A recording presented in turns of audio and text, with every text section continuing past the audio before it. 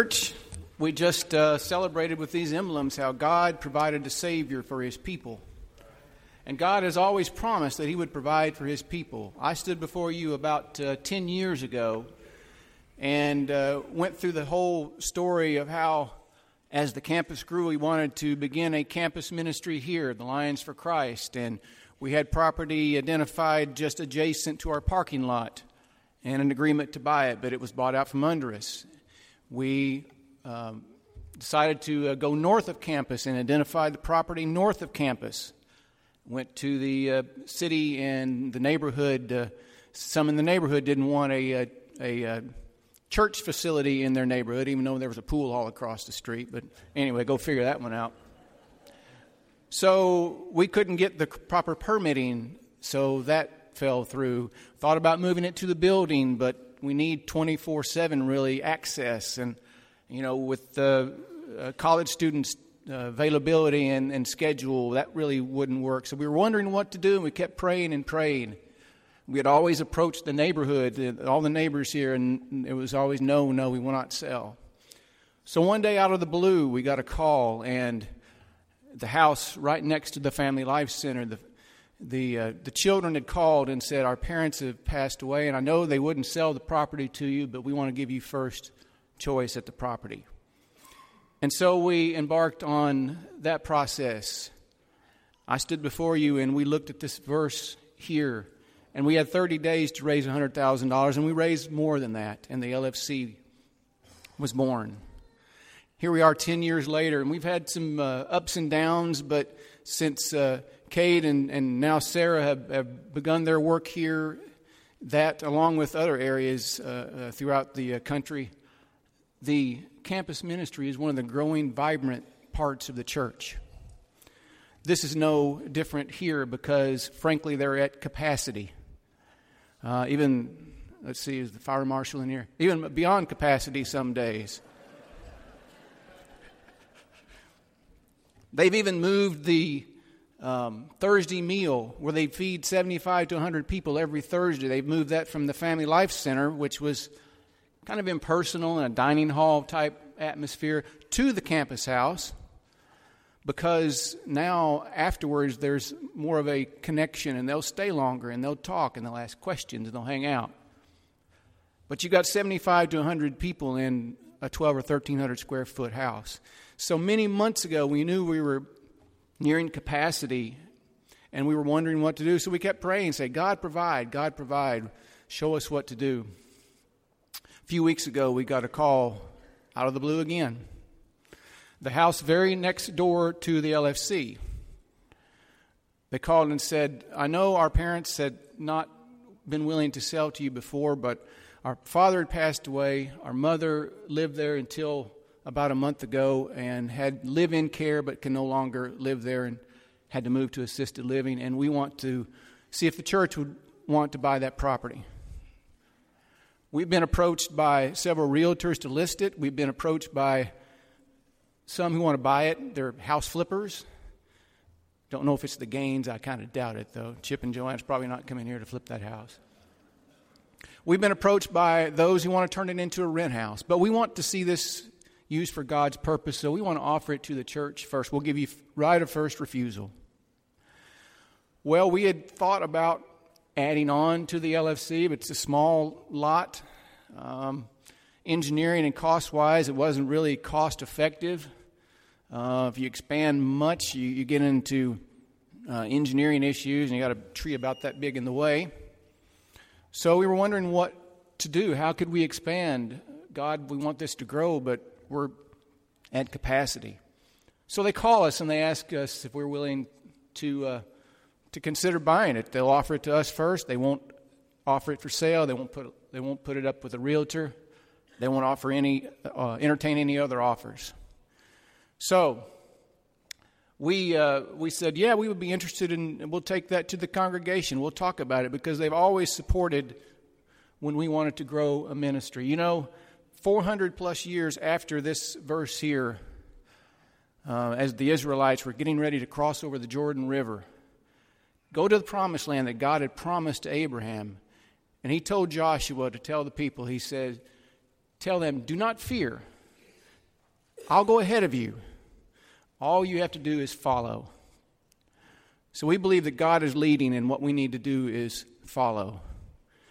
This house next door is only separated by a chain link fence. It's about 2,200 square feet, offer about 1,000 more square feet. Costs $145,000 to $150,000, somewhere in there. But they've offered it us first. So we think we ought to prayerfully consider that, because we believe that one area we need to grow is our area not only across the campus, but when they leave, they're taking the word elsewhere. They're taking Jesus with them. It's not just benefiting us, it's benefiting the church. So we told them we would take it, discuss it among ourselves, we would take it to the congregation. So we ask two things from you today. Your prayers.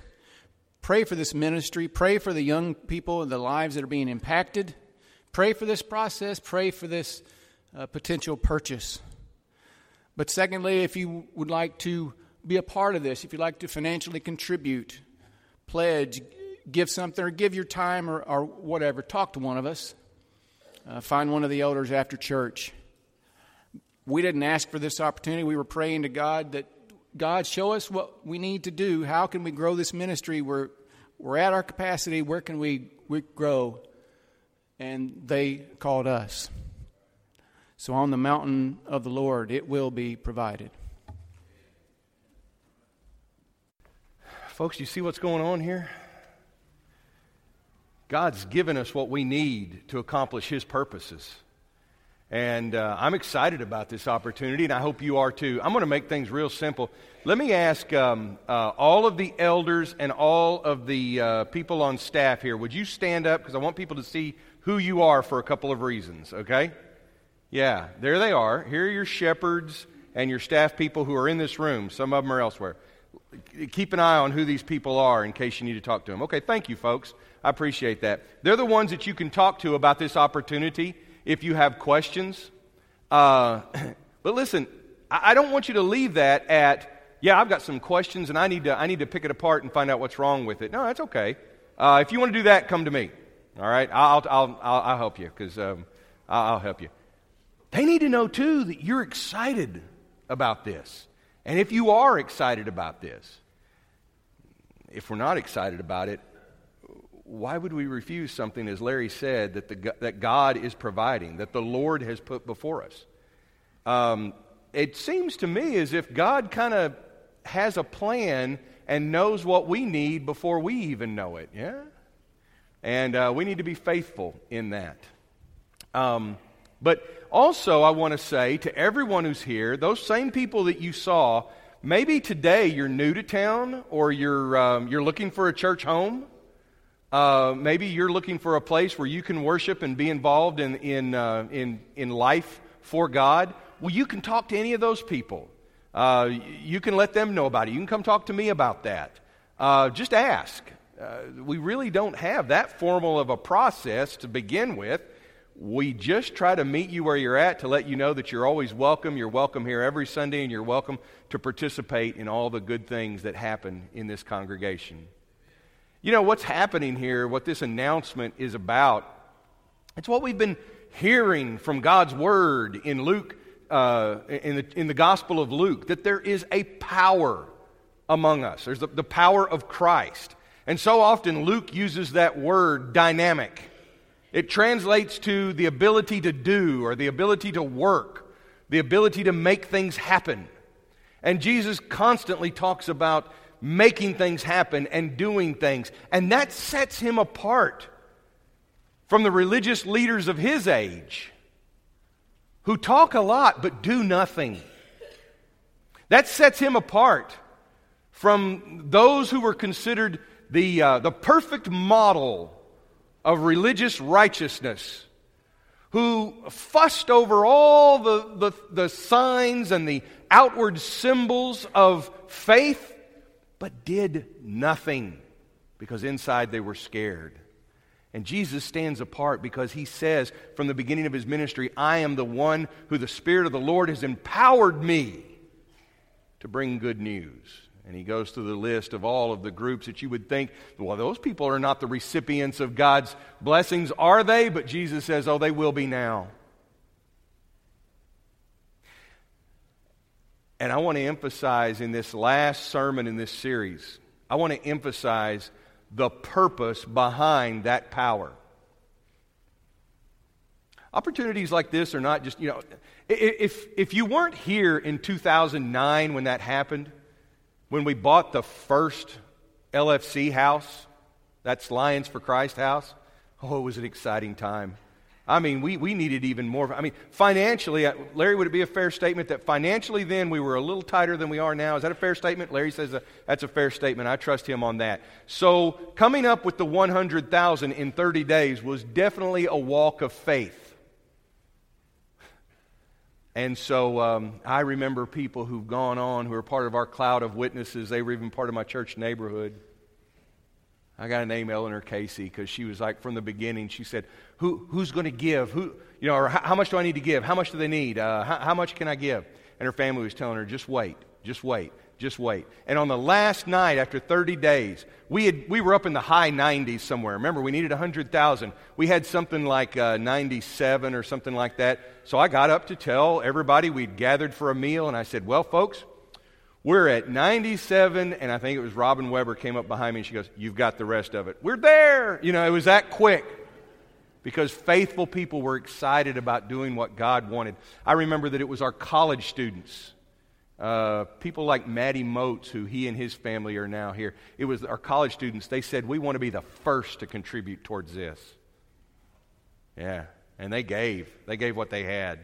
Others who aren't even part of this congregation, they gave what they had, what God had provided to them. God works that power among us so that we can accomplish His purposes. It's not for us. It's for those that we don't even know yet. For lost people that we don't even know. What's happening in this campus ministry is so exciting because you've got people coming in there now who maybe they've never even heard what we take for granted with the gospel. And opportunities are being created to just tell that story. This power has been given to us for His purposes. And I want to read to you a text that may seem like a very unusual text for Easter. Because when you hear this text in Luke chapter 11, there's no cross, there's no empty tomb. Isn't that what there's not even an Easter bunny or Easter eggs. What? You're going to be looking a long time before you find those in the Bible. But none of that is in here. But at least with cross and tomb, you would expect to have that for Easter. But I want to tell you that this very unusual text has everything to do with the power of the resurrection and what it means. Let's pray. Father, we ask that you would be with us as we hear this word. Father, we thank you for the opportunities that you are setting before us. And we pray that we will have the faithfulness to follow you and do your will and to trust. And Father, teach us not to be afraid. If you've overcome death, if you've overcome evil, then why on earth are we afraid about the things that we get worried about? Why on earth are we afraid of anything like that when we see just how impressive your power is? Father, we believe that you are able, more than able, to accomplish far more than we can ever ask or imagine. So expand our imagination. Expand our spirit of asking so that we will ask that more and more of the lost will be saved. That we ask that unrighteousness and evil are defeated firmly and soundly and soon in the lives of people that you love. We pray this in Jesus' name. Amen. Luke 11, verse 14. One day, Jesus cast out a demon from a man who couldn't speak. And when the demon was gone, the man began to speak. Now the crowds were amazed. But some of them said, "Well, no wonder Jesus can cast out a demon. He gets his powers from Satan, the prince of demons, from Beelzebul. Others, trying to test Jesus, demanded that he show them a miraculous sign from heaven to prove his authority. Jesus knew their thoughts.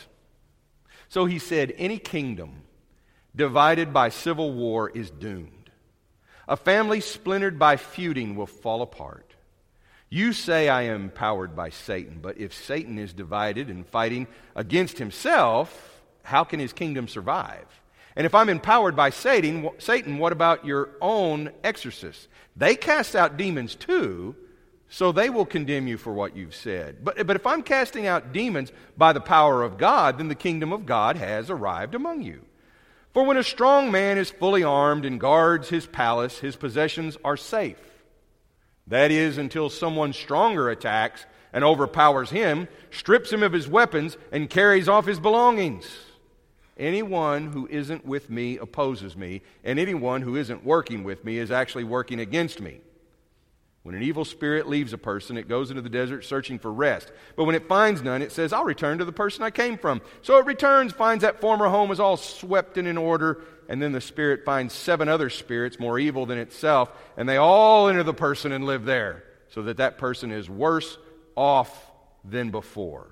And as he was speaking, a woman in the crowd called out, God bless your mother, the womb from which you came, the breast that nursed you. And Jesus replied, even more blessed are all of those who hear the word of God and put it into practice. What's really interesting is Luke just kind of flies over a miracle story here. Did you notice that? One day, Jesus cast out an evil spirit that made a man mute. I mean, there's not even a lot of detail there. It's just Jesus is doing what he does every day, casting evil out of people that causes them some sort of suffering. This man can't talk because of this evil spirit. Jesus is just casting it out. What's interesting is the way people explain it. Some people walk up and they say, hey, you cast out a demon. Can I see your papers on that? I need to check that. Do you have a license for that? I mean, can you show us a sign from heaven? Because we need to make sure that this is an authorized exorcism.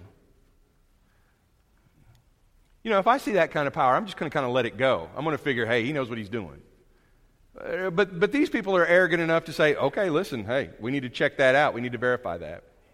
Other cynical people, the scribes and the Pharisees among them, they think that they know more than God, so they come up with their own explanations.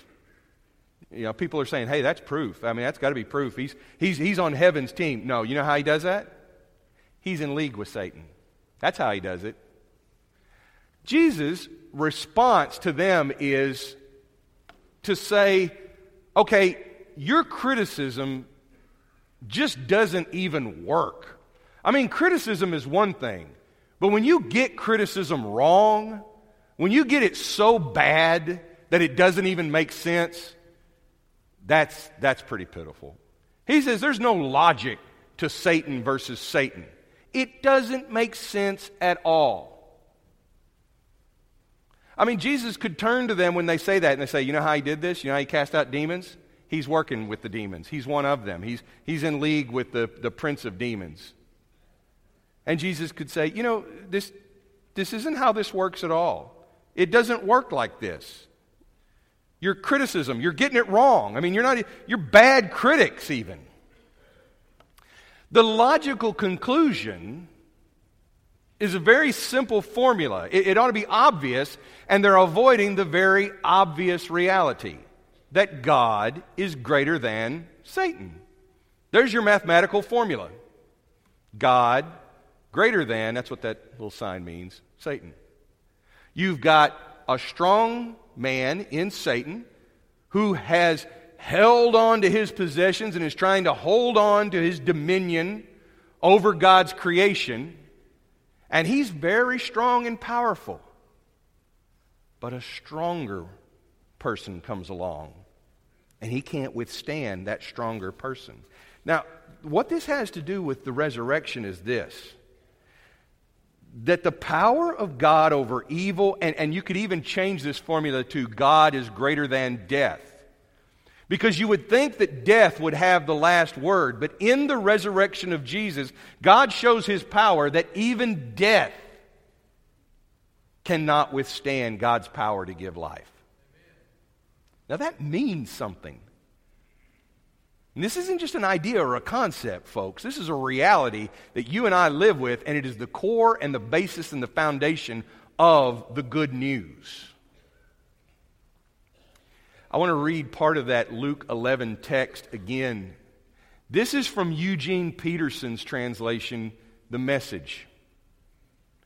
Sometimes in my classes when we're trying to figure out something difficult, what we do is we say, let's see what Eugene says. And what we mean is we're going to go to this translation because he breaks it down in a way that becomes very plain.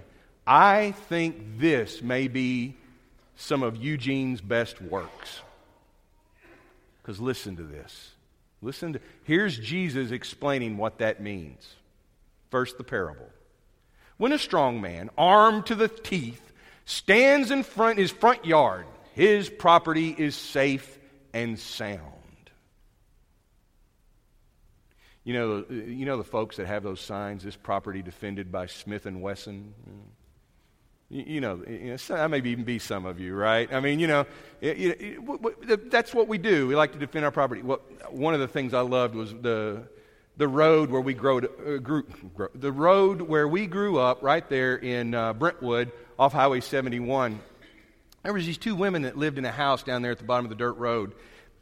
Wonderful little house, just looked so nice and everything. They had a sign that said, "Beware of dog." Makes sense. Two elderly women living in this house, they need some protection. What was so funny about that is when you would see the dog would come out and it looked like a kind of a living dust mop that was about, that was smaller than my foot. And, it'd come out and start barking at you and everything. And I thought, well, maybe there's something to the sign. Maybe that little creature will give you an infection. I don't know, But it would come out barking at you and just a big old ball of cotton. And we just laughed at that sign. But when the signs backed up, like if you went further up the hill to where we lived and you saw the sign that my grandfather posted that said no trespassing, oh, he meant business. Yeah.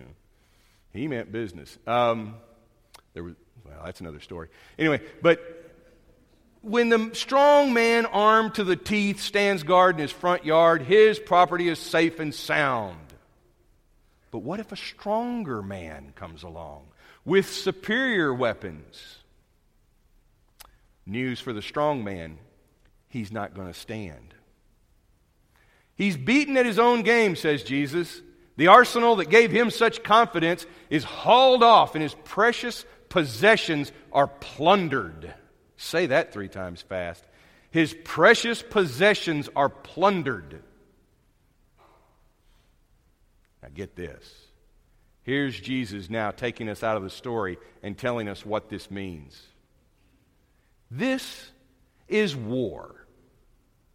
This isn't theoretical anymore. This isn't the parable. This isn't metaphorical. This is Jesus talking about the condition that we find ourselves in, good versus evil in the world. This is war, and there is no neutral ground. If you're not on my side, you're the enemy. And if you're not helping, you're making things worse. Let that sink into us.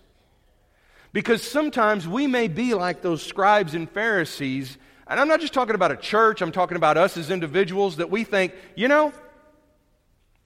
I like to keep things organized, I like to do good things, I like to be a basically good Christian, a basically decent person. But have we taken a side? Or are we standing back and remaining neutral? Are we really helping? We don't get to be bench warmers in this. We don't get to be sideliners in this fight. My sports career in high school was made up of me being one of the best people who could sit on a bench. And let me tell you, that was my contribution to the team. All right? Because if you kept me on that bench and not on the court, we had a chance of winning. But what's going on with good and evil? That's not the case. Because one is sports. This is war. We need everybody. We need everybody off the bench. We need everybody out of their seats and involved in this. He says it's a war. And he says also that if a house is fighting against itself, it's not going to stand. How does it serve the battle between good and evil when we, the ones that are supposed to be on the side of Jesus, are having our own little civil wars? How is that supposed to help? Yeah. Oh, I will. I'm going to preach it. Will you hear it? Will you hear it? Will you do it? Will I do it? Thank you for the encouragement. But let's think about that. How is it going to help?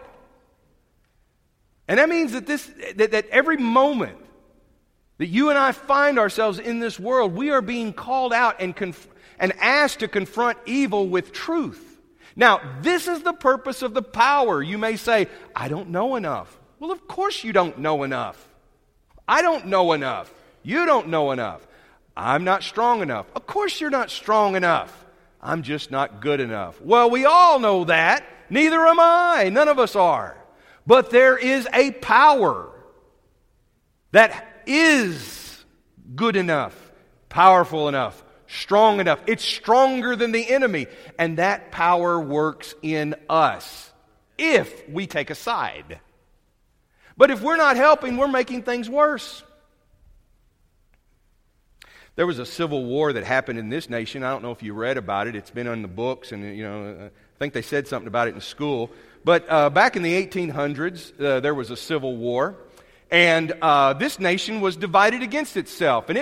And you and I take for granted that we live in the United States of America. There might not have been such a thing, and we certainly wouldn't be a part of it if it had gone a different way.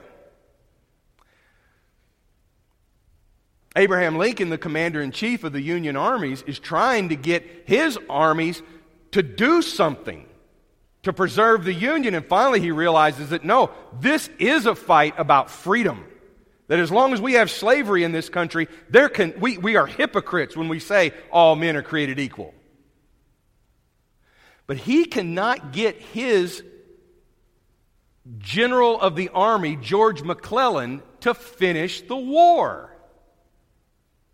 Lincoln's doing his job, and he's asking McClellan, why don't you attack Robert E. Lee? Why don't you attack the Confederate forces? Hey, I know what I'm doing. Finally, Lincoln is quoted as saying, if General McClellan will not use the army, I would like to borrow it for a time. And so in 1862, when he fails to... the Civil War could have ended probably in November of 1962. It could have ended 2 or 3 years before it actually ended. More lives could have been saved if only McClellan had realized that this was war and wasn't some parade where you march around looking nice and doing the right thing according to the book. So Lincoln fired him. Jesus is saying to us, I don't intend for you to put on a show once a week. I don't intend for you to dress up all sharp and shine your shoes and let that be that.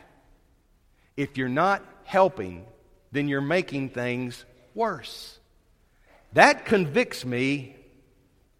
That convicts me because I will confess to you that it's partly occupational hazard with what I do, but working for the church 7 days a week, you can get so distracted by things that we think really matter.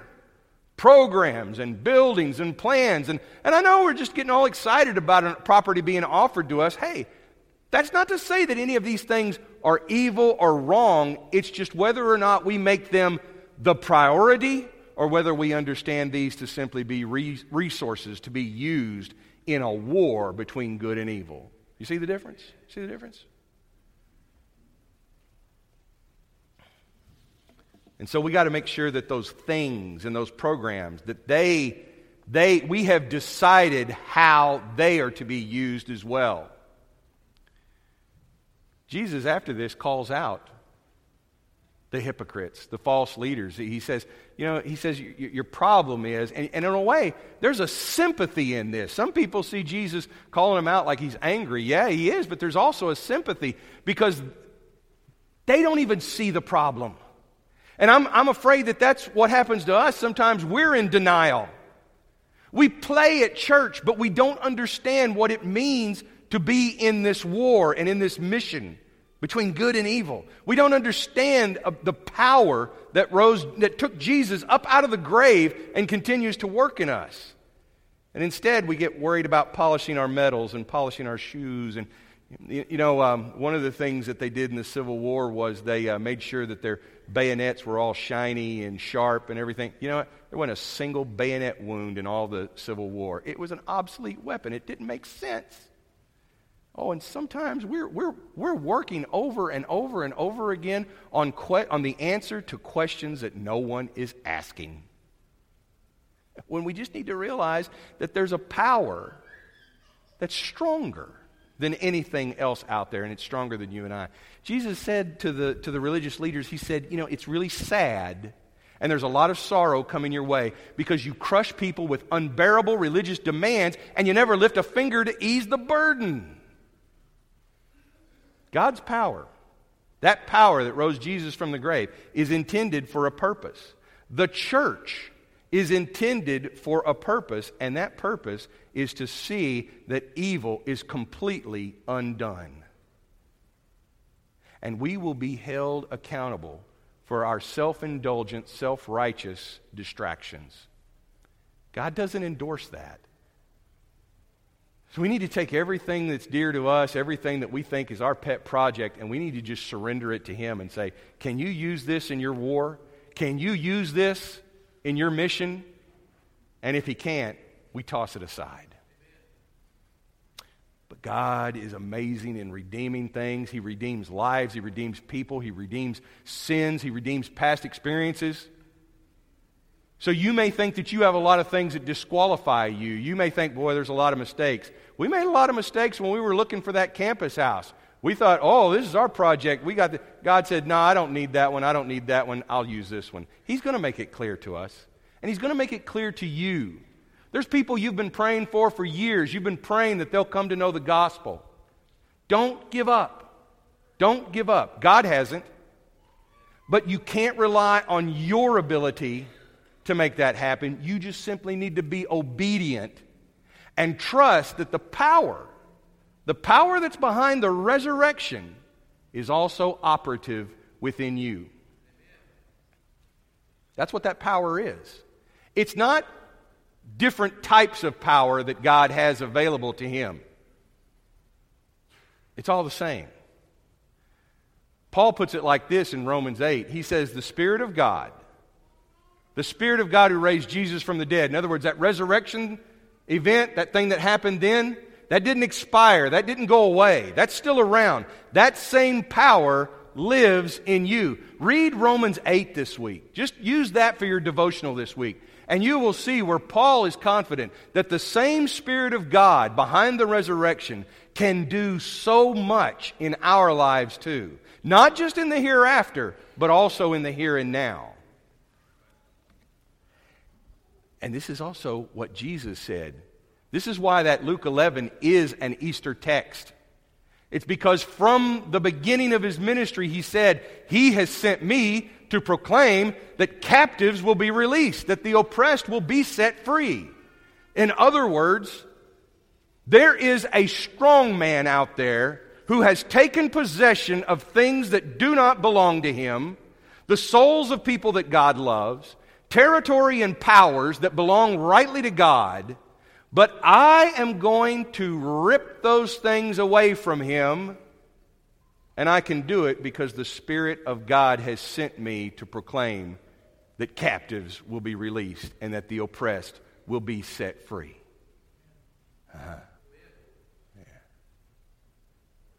In Matthew 16, Jesus says something to Peter. He says, "You know, you're the rock. Your confession's a rock. Upon this rock foundation I'll build my church. And then he says this thing, he says, and the gates of hell will not stand against it. The gates of hell, the gates of Hades or death. You ever thought about how a gate operates in warfare? When's the last time somebody tried to hit you with a gate? You know, when's the last time somebody threw a gate at you? Gates are for keeping people out, and it's for keeping people in. We had gates around our cattle pasture. That was to keep the cows in. You always had to make sure you closed that gate, or it didn't work. A gate is not an offensive weapon. A gate is a defense. It's a protection. Hell is trying to keep people in and trying to keep God out. And after the resurrection, Jesus Christ can say, oh, I can kick the door down, and I'm going to let people out. Folks, if we're on the side of the one who's strong enough to kick the door down, then what are we worried about? But I will say this, what we ought to be worried about is that if we're not helping, we're part of the problem. That's what we need to be concerned about. The good news is you can be part of the solution. You can take a side. Those who've been baptized have died to themselves. They've died to the powers of this world, and they've said, my new life is going to be lived for Jesus. Now, that doesn't always work out the way we want it to, but guess what? That same power that brings new life out of death, don't you think that same power can rehabilitate us, and it can make, it can correct our mistakes and work in and through and around us? It can. So I want you to know that that's the invitation of the risen Lord Jesus Christ, the King of Kings and the Lord of Lords. That He's asking you, He's telling you that you are more than welcome to take a side in this. But understand what the purpose of that power is. While we stand up and sing this next song, we're going to confess that He is Lord. When God raised Him from the dead. Yeah, go ahead and stand up. Go ahead and stand up. When God said, when God raised Jesus from the dead, He declared that He was Lord. That means He gave Him authority, made it clear that He had more power than any power, not just in this world, but any power in any world, anywhere. And we're going to declare that. And if you need to talk to these shepherds who are down here or back there, why don't you let them know what it is that you need, and we'll just be here to encourage you. Brent, let's sing this song.